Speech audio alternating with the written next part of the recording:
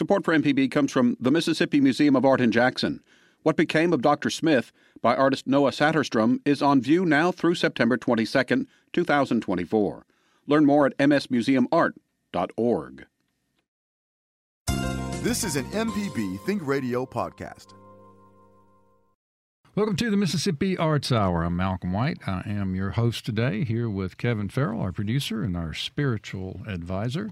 In the studio today, my good buddy, Mr. Richard Kelso. Welcome back, Richard. Thanks, you, Malcolm. You've been on a time or two. I think this will be the second time. Yeah, and this probably should do it.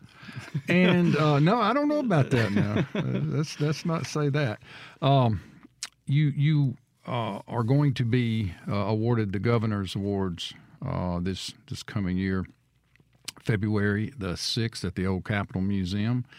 And, I'm really happy for you. I hope that this award means something to you. It certainly does to the Arts Commission.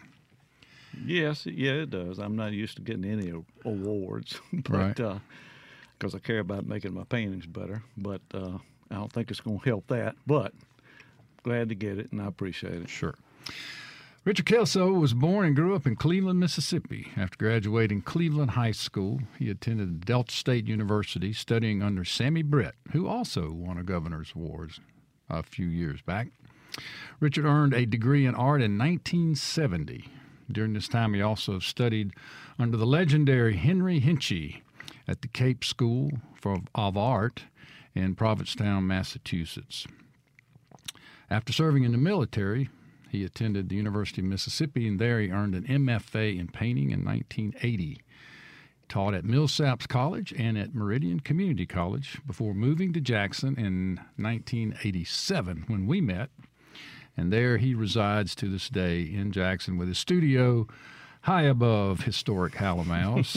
And you live not very far from here, the MPB studios. He's represented mostly by Marcy Nessel at Fisher Galleries and maybe other people I don't know about, but I know you had a great show back in December. You do this one sort of legendary Kelso show a year, and you did one back in December, which was fantastic. And I think the sales were pretty good. I know the art was amazing. So congratulations on that. And if you're wondering what to do with your spring, you can go down to the Old Capitol and get yourself a Governor's Arts Award. So that'll keep you busy for a while. So, in the military, I've never talked. We've talked. You and I have talked a lot about a lot of stuff. We've been next door neighbors. There's not much to talk about. We can skip this block. But what branch were you? Air Force. Air Force. Yeah. And what years was that? 71 to 74. 70 to 74. And where were you stationed? Florida, Georgia, and Alaska. Oh, so you moved around a little bit. Yeah. So. But let's talk about growing up in the Delta. I know a lot of your work is related to Delta scenes. You do a lot of Delta landscapes. In fact, I don't know, what percent would you say of the work that you produce is Delta work? Of the landscapes, well, I don't know. I would say probably about half of it. Yeah. I mean, it's a lot of it, and it's in my DNA. I'll be painting the Delta as long as I'm painting landscapes. You grow up there and seeing that flat line off in the distance, and you just think the whole world's flat. So, and you can see the sky and all the changes in the sky and the weather and everything. Nothing to block the view of it. And so, you take in all of these images as a kid, just absorb them, and they just, 30, 40 years later, they start coming out. I mean, it's just, you get a real feel for it, like anybody does growing up. It stays with you, yeah. The feel of it, the sense of things. So I'll be painting it for, like I say, until I'm done painting landscapes. But are you in the Delta often, or is this all just from recall, from having grown up there and lived there so long? A lot of it is just in me, but I see it a good bit, and I made many trips there up until a couple of years ago when my mom died in Cleveland. Mm-hmm. So I'd go see her at least once a month or once every 6 weeks. And so going there and then coming back both, I mean, I see one landscape after another, just mentally paint it. Because Mm-hmm. once this gets going, it never stops, and it's like, and a lot of times I'll paint things from memory or from something that I'll jot down on the road. Mm-hmm. Always got a legal pad by me, and I'll scribble down something while I'm driving. Can't get too detailed with it for No, you obvious can't. reasons, but Yeah. but I can write my own little notation in, and if I can do it pretty soon after that, the sense of things, the impression stays with me. It's fresh. It fades fast, and sometimes it's will lead to something. It in itself is not a finished piece, but it'll trigger something, and I'll have something to go on. But so some of it is memory, some of it is feel, some of it's on location. But just driving there and back, you can't set up and paint. But Now, some of your objects are repetitive, like the church, the little church I've seen. I think it's the same one in many paintings. there's been two or three. Probably done all of them more than once. Sometimes years between, but from a different angle, different view. Sometimes it's a major part of the composition. Sometimes it's just a minor little accent way off in the distance and so forth. But Well, in the December show, there were two pieces that I recall seeing. One was the piece that was printed on the invitation that was the back of a church, and it dominated the painting. And then there was another one. It was a landscape, and there was a tiny little church off in the distance. Different churches or same church? Yeah, different. The bigger one, the card piece, the invitation piece, was one in Shaw, and that's the same church that you bought a long time ago from the side, a little small one. Okay. But it's around from the back. I'd never done it from the back before. Were you surprised how much interest there was in the back of the church? Well, when I saw it, I wanted to paint it from that angle because it was so much different from the sides. Mm-hmm. And I thought, well, it's not going to necessarily come off as a church because you can't see the steeple or anything. All you see is the back of this wooden building with windows, and it could be anything. Right. But I thought, well, first of all, that doesn't really matter. If it's a good image, a good composition, I don't know that whether it's a church or not really matters. I'm just looking at it strictly as a composition and what was going on with the light. And There's some sort of purples or lavenders well, in the sky there was there. the gray clouds, and there was an overcast day for the most part, at least the lower part of it. There was some clear sky above that cloud, but that was the one thing nice about the composition. The old white church, the back of it is some kind of gray, and then the clouds in the sky are some kind of gray. And if if as a painter, there's nothing more beautiful than grays that are well painted, and one against the other. If it really works, it's like two real harmonious notes in music that really, really work. And so that was one of the striking things about it, just the gray on the gray, modified grays, colorful grays, but two grays nevertheless. And then there were kind of violated Rule 101 in design. I put the thing slap in the middle, and it was symmetrical. Yep. And it had two overhangs off to the side where there are doors underneath on each side. And I thought eliminating one, and I thought, no, I don't need to do that for any reason. I kind of like this completely symmetrical, almost. I mean, the vegetation, the dead weeds, the cloud formations were a little different. It's obviously a winter or a fall piece. Yeah, it was during the winter and nothing growing, everything's dead. Yeah. But anyway, it's most of the time something that's right in the middle. It's totally symmetrical.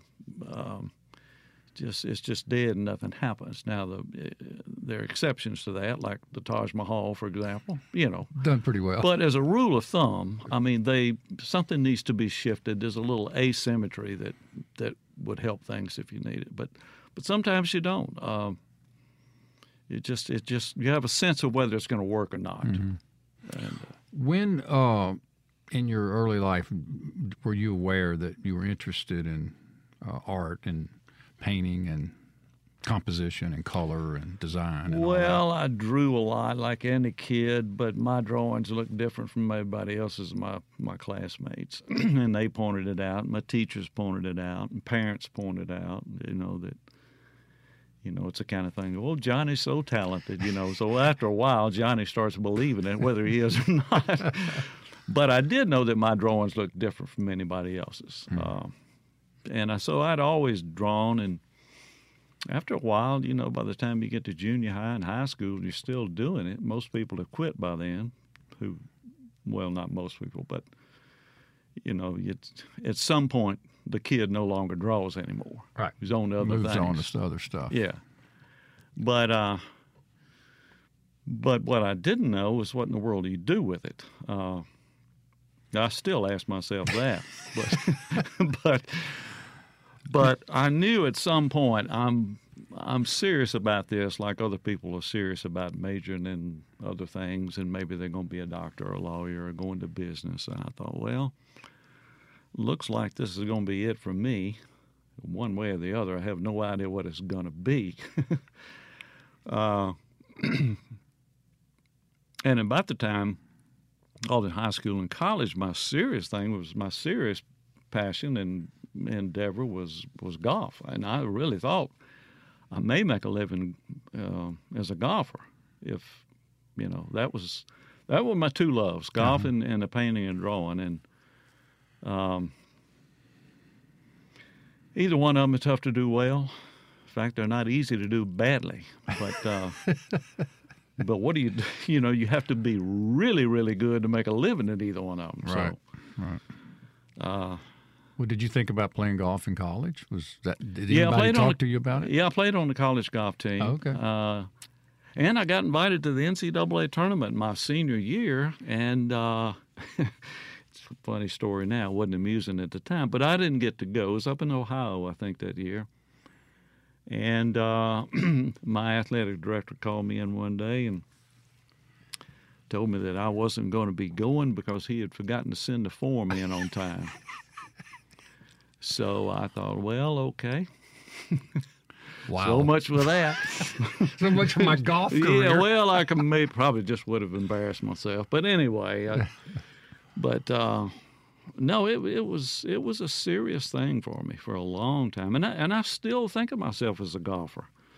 But we can't get you to play in the Oyster Open? Well, no, Hal got on me a lot of times, and I got a couple of buddies who just dying to get me out on the course. I hadn't played in 30-something years. I mean, I don't think my timing would be real good, but I can walk up now to somebody who's got a bag of sticks, and I'll get one of the clubs out and put it in my hand, and it's like I've never stopped, right. And you watch it on TV? Oh yeah, watch it, especially the Big Four tournaments, and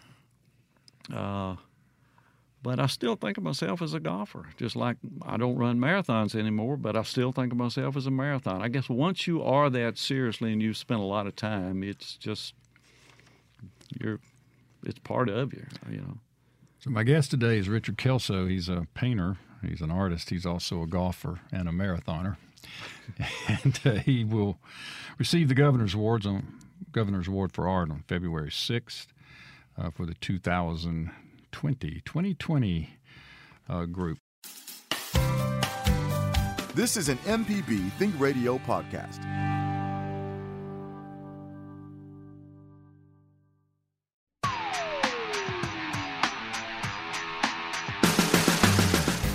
I'm Allison Walker, the Lady Auto Mechanic, host of AutoCorrect.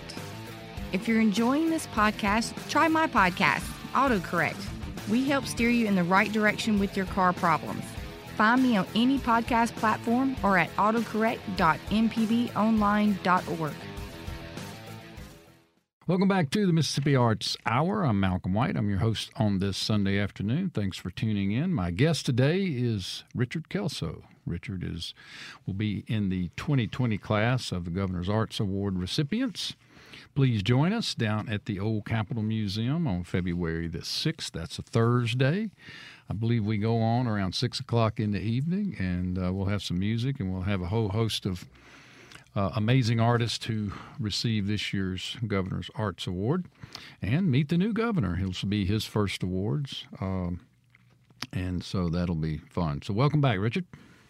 Hey, Malcolm. So I misspoke when I was introducing Mr. Charlie Musselwhite's song. I said that his album was entitled The Gospel, according to Charlie Musselwhite. It's not. It's called The Harmonica, according to Charlie Musselwhite. So I stand corrected. So on the break, Richard, you were telling me a little bit about the time that you were up in the Cape School of Art at the Provincetown, Massachusetts, and you had the opportunity to work with the legendary Henry Hinchy. Tell us a little bit about that. Well, we got there about 2 a.m, and 5 of us, and 2 of these people had rented the same cottage they rented last year. They had been up 2 or 3 times before. When we got there, electricity wasn't cut on yet. It was cold, chilly, damp. It's about 3 a.m. Been driving straight through from Memphis nonstop. And I ended up sleeping on the floor of this place, and I immediately started thinking, what in the world have I decided to do this summer? And next day we met Henry, went over to his house. He showed us some paintings, met me, the new guy. A couple of these people, most of these people I went with had been before. And we decided, Henry brought out a couple of beers for everybody, and I took a sip, and it was just not chilled at all, just warm, like it had been sitting on the shelf in the grocery store in the back of the storage room. And I looked around, and everybody was just sipping it like it was fine. And of course, I'm not going to say anything. And I thought, well, not the way they do it in the Delta. We have ours cold, but anyway, it was quite an experience. We painted every day, and Henry would come around and give us advice and this, that, and the other. The real treat for me was Saturdays, where everybody would go over to behind his house. He had, I don't know how much land, but it was a beautiful little place in the back, several acres and stuff growing, and he'd do a demonstration for everybody a Saturday morning. And sometimes it would be still life, just objects on a table, because his whole thing was getting us to see color. So whether it's a gray day or a sunny day, it didn't matter, because you got to paint in all kind of conditions. Or either he would, instead of still life, sometimes he'd have somebody to sit. And in the first demonstration I saw, I had no idea what I was in for, but somebody sat for him. It's a lady who had a big straw hat on. She was sitting. It was a sunny day, and she was sitting down.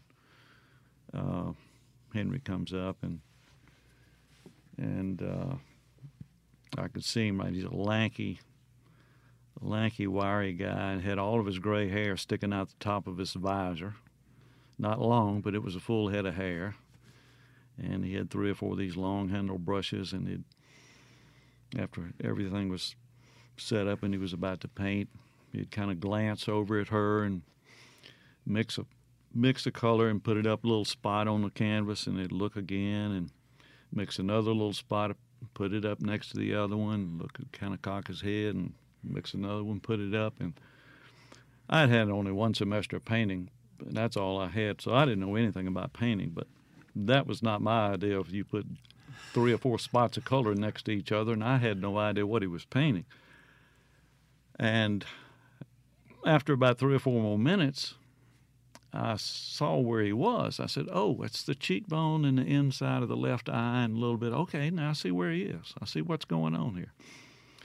And after about another 30 or 40 minutes, he had the most beautifully painted head with all of these color notes that were just the most harmonious bunch of color notes you could imagine. Every single one of them was just some no-name color. Mm-hmm. But the harmony of that, and I thought to myself, how can anybody see color that well? And secondly, how can you mix it with the pigments that we got on our palette? And it was just the most amazing thing I've ever seen. And even though I didn't know a whole lot about painting then, I knew I was watching somebody who knew what they were doing. The guy was just that good. And so everybody would go up after the 15 or 20 of us or whatever it was, would go up and look at the easel, get up real close and look at it after who was done, try to figure out, okay, what's the secret here? Let me check this out, like that's going to help you. And everybody just put their nose in it almost and just look up close and just shake their head like, how do you do this? How do you look at all of these mud notes? That's what we'd call them, mud notes. Uh-huh. Henry would say, the beautiful painting is just really painting beautiful mud notes. And what he meant by that is nature is much more subtle than you think it is. And you see people who don't know really how to paint light, landscape, or whatever it is, and it's garish, it's color straight out of the tube. It's not mixed. It's, it's got a little too much vinaigrette on it. It's just, whoa. But it was just amazing. I mean, it's I never have forgotten it. And I don't know how anybody can do it. And so I would look forward to the next Saturday, right, to see the next demo. And it's just so you stayed all summer. Yeah. And this was sort of his workshop. Well, this goes back to probably about the turn of the century. There were several art colonies that were up in the Northeast. Old Lyme is one in Connecticut, I think. Cos Cob was another one. Provincetown was the oldest. There were like 4 or 5 really well-known ones up there. Uh-huh. And they were started by Americans, for the most part, that had gone to Europe and painted over there. And some of the same conditions over there as far as being close to the water, same latitude, same light, same stuff, they brought back and they started. So that's how they kind of began up there. Okay. And I think Provincetown started in around 1899 or 1900. And it was started by Charles Hawthorne. And Hawthorne died in 1930, and Henry was his assistant. And Henry took over in 1930. And somehow Sammy Britt had... Sammy was attending when he was young and attended Memphis Academy of Arts. Somebody told him about this old man up in Massachusetts. He said, you ought to, talking to Sammy, evidently this guy realized kind of what he was looking for. Mm-hmm. And he said, there's a guy up in Massachusetts who teaches See and Color, and he said, you ought to check him out. You ought to go up there. So it's one of these serendipity kind of things, being at the right place at the right time and hearing some advice that would end up changing your life. So, and I think about all this stuff sort of like that Jimmy Stewart movie, It's a Wonderful Life, because that's what happens with everybody. You never know what little serendipity thing is going to change your life. And so he went up there and he found exactly what he was looking for. And he went back several times. And when he comes back and starts teaching a few years later at Delta State, and I'm a student there, then he's teaching basically what Henry would teach. Mm-hmm. And he saw I was serious, and I was an art major, so he encouraged me to go. I see. So it just is that kind of thing. And people like George Thurman and there's and Gerald Deloge and a bunch of others. A whole bunch. Duff Dura, people who went up to Delta State and studied under Sammy Britt. They've all been sort of infected by the Henry Hinchy virus. So some people think of it. But that's where it all came from, right? Yeah. And around here. Yeah. And there are people all over the country who claim to have studied with Henry, or either studied with somebody who did study with Henry, or, it's gotten to be quite the cachet to study. Well, those that are infected the wrong way don't like to think of it that way. But he was a tremendous teacher, and I got so much from not only him but Sammy, of course. But And I often think, you know, back to the serendipity kind of Jimmy Stewart, It's a Wonderful Life kind of thing. What if? You know, what if? What if you said this is cold and miserable and I'm going home? Well, back it up. I mean, what if I'd gotten to Delta State and Sammy wasn't even teaching there? He was teaching at some school in East Tennessee. Right. And I had somebody who was teaching at the time nothing but abstract expressionism and stuff. Right. What would first of all, what would I be painting? But the bigger question is, would I be painting? I don't know that I would. So, you know, you can get into a lot of just wondering, and eventually you get back to realizing if it's the good stuff, then you got the right stuff, just being grateful for it.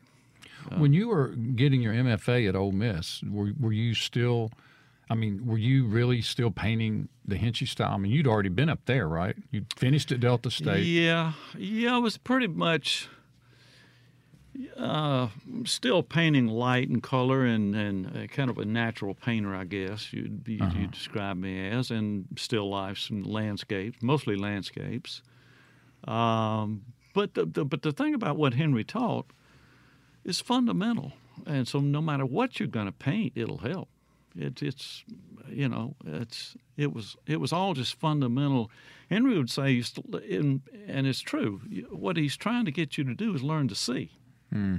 Well, that's pretty fundamental. It's like learning to read. After that, you know, the whole world's your oyster. Right. You know, you can read any book you want, but it's a fundamental skill.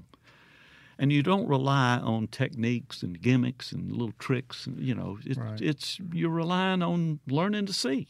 I mean, how fundamental can you get? I mean, I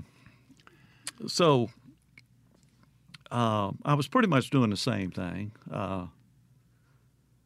You're just trying to get better at it. Now, you gave teaching a whirl. You taught at Millsaps for a while and Meridian Community College, right? Mm-hmm. How many years did you teach? Millsaps at 2 years, just part-time. And then Meridian Junior College, as it was called when I was there, 4 years. And I was a one-man department. I got to do it all. More than I wanted to do. Teaching classes I never even had before as a student. Oh, boy. That's fun. And then, but it was a good experience. But I was approaching 40, and I thought, is this what I want to do, the prime of my life? And I love teaching. I love helping people. I love helping students. Still love to do that. Right. But I didn't have any art majors. I didn't have people that really cared. They were what just I was taking teaching. this as an elective. So that makes all the difference in the world if you're a teacher. And then plus, I was realizing, like I say, I realized there's something out there more than this that I want to do. And so in 1987, you said, I'm going to be a full-time artist. Well, yeah. I just decided, it's one of these things that I found myself thinking, what if I could make a living painting, selling my work? I wonder if could I do that? And I thought, it was just a passing fancy at first. Then I found myself thinking about it seriously. Then I find myself, how we trick ourselves thinking we're deciding on maybe whether we're going to do something or not. Well, you've already decided. Right. If you've thought about it more than 3 times. You've already decided. You just get yourself saying, well, I've been thinking about. No, you've already decided. So I decided to make the big jump, and it was the risk. In some ways, people say, God, that must have been terrifying or scary. How did you? And the insecurity of it all, and blah blah blah. And I thought, well, at the same time, though, it was the most secure and calm I'd ever been with a major decision. I knew I was doing the right thing. I've never had that kind of assurance before or since, making a big decision.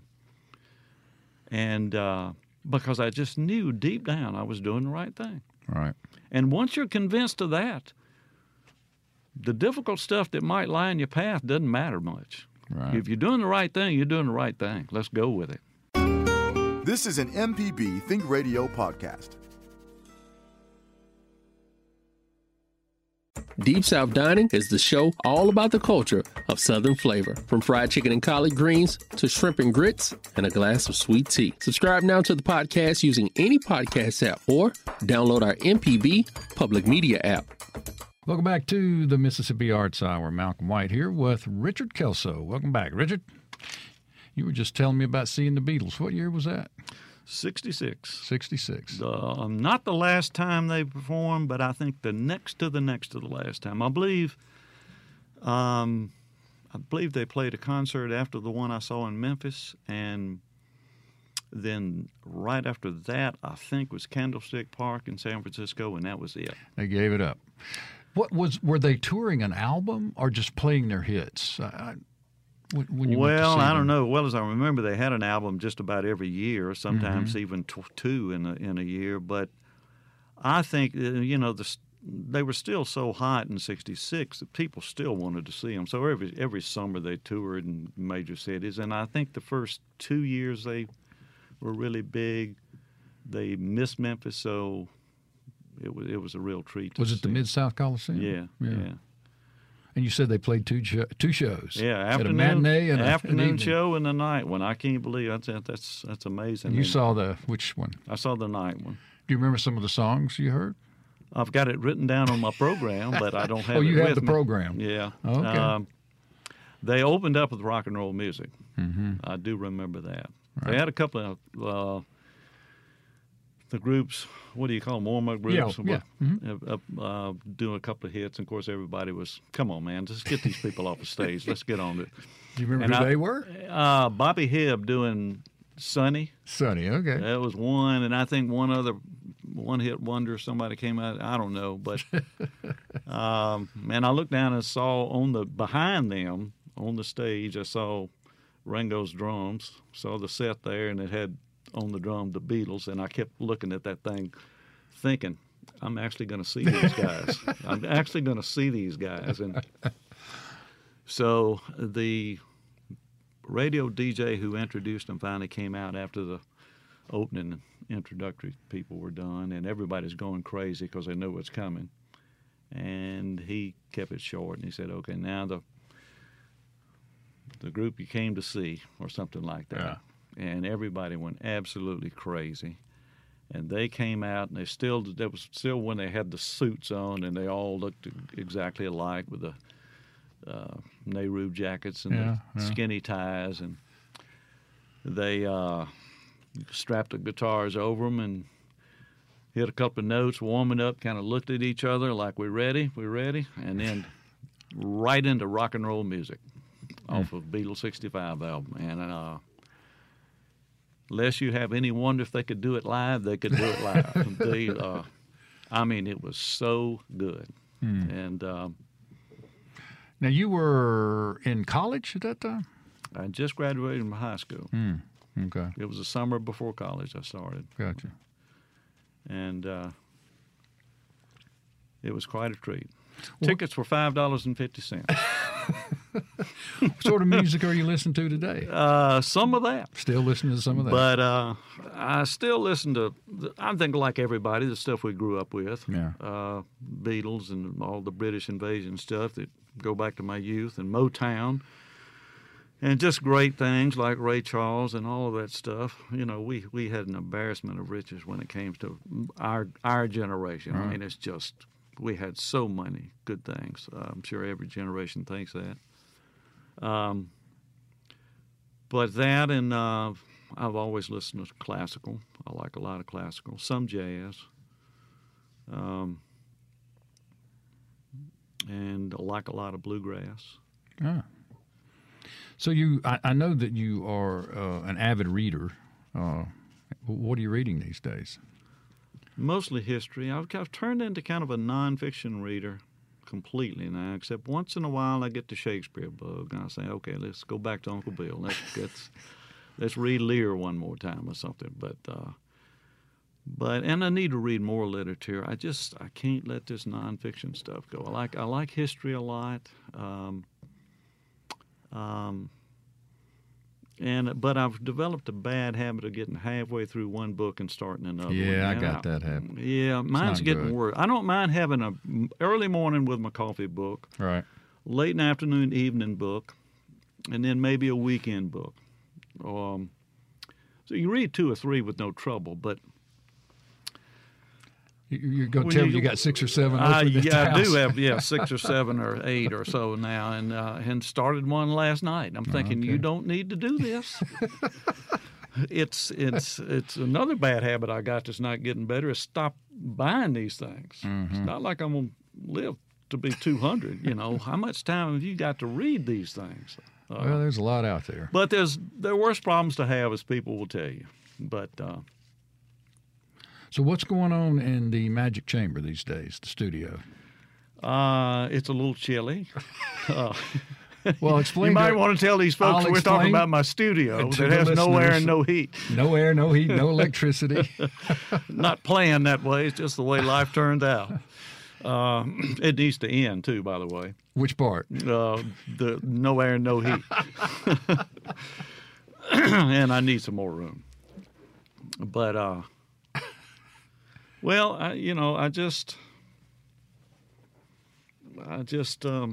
it's my office. It's Yeah. where you either that or out on location. But either way, it's that's where things get done.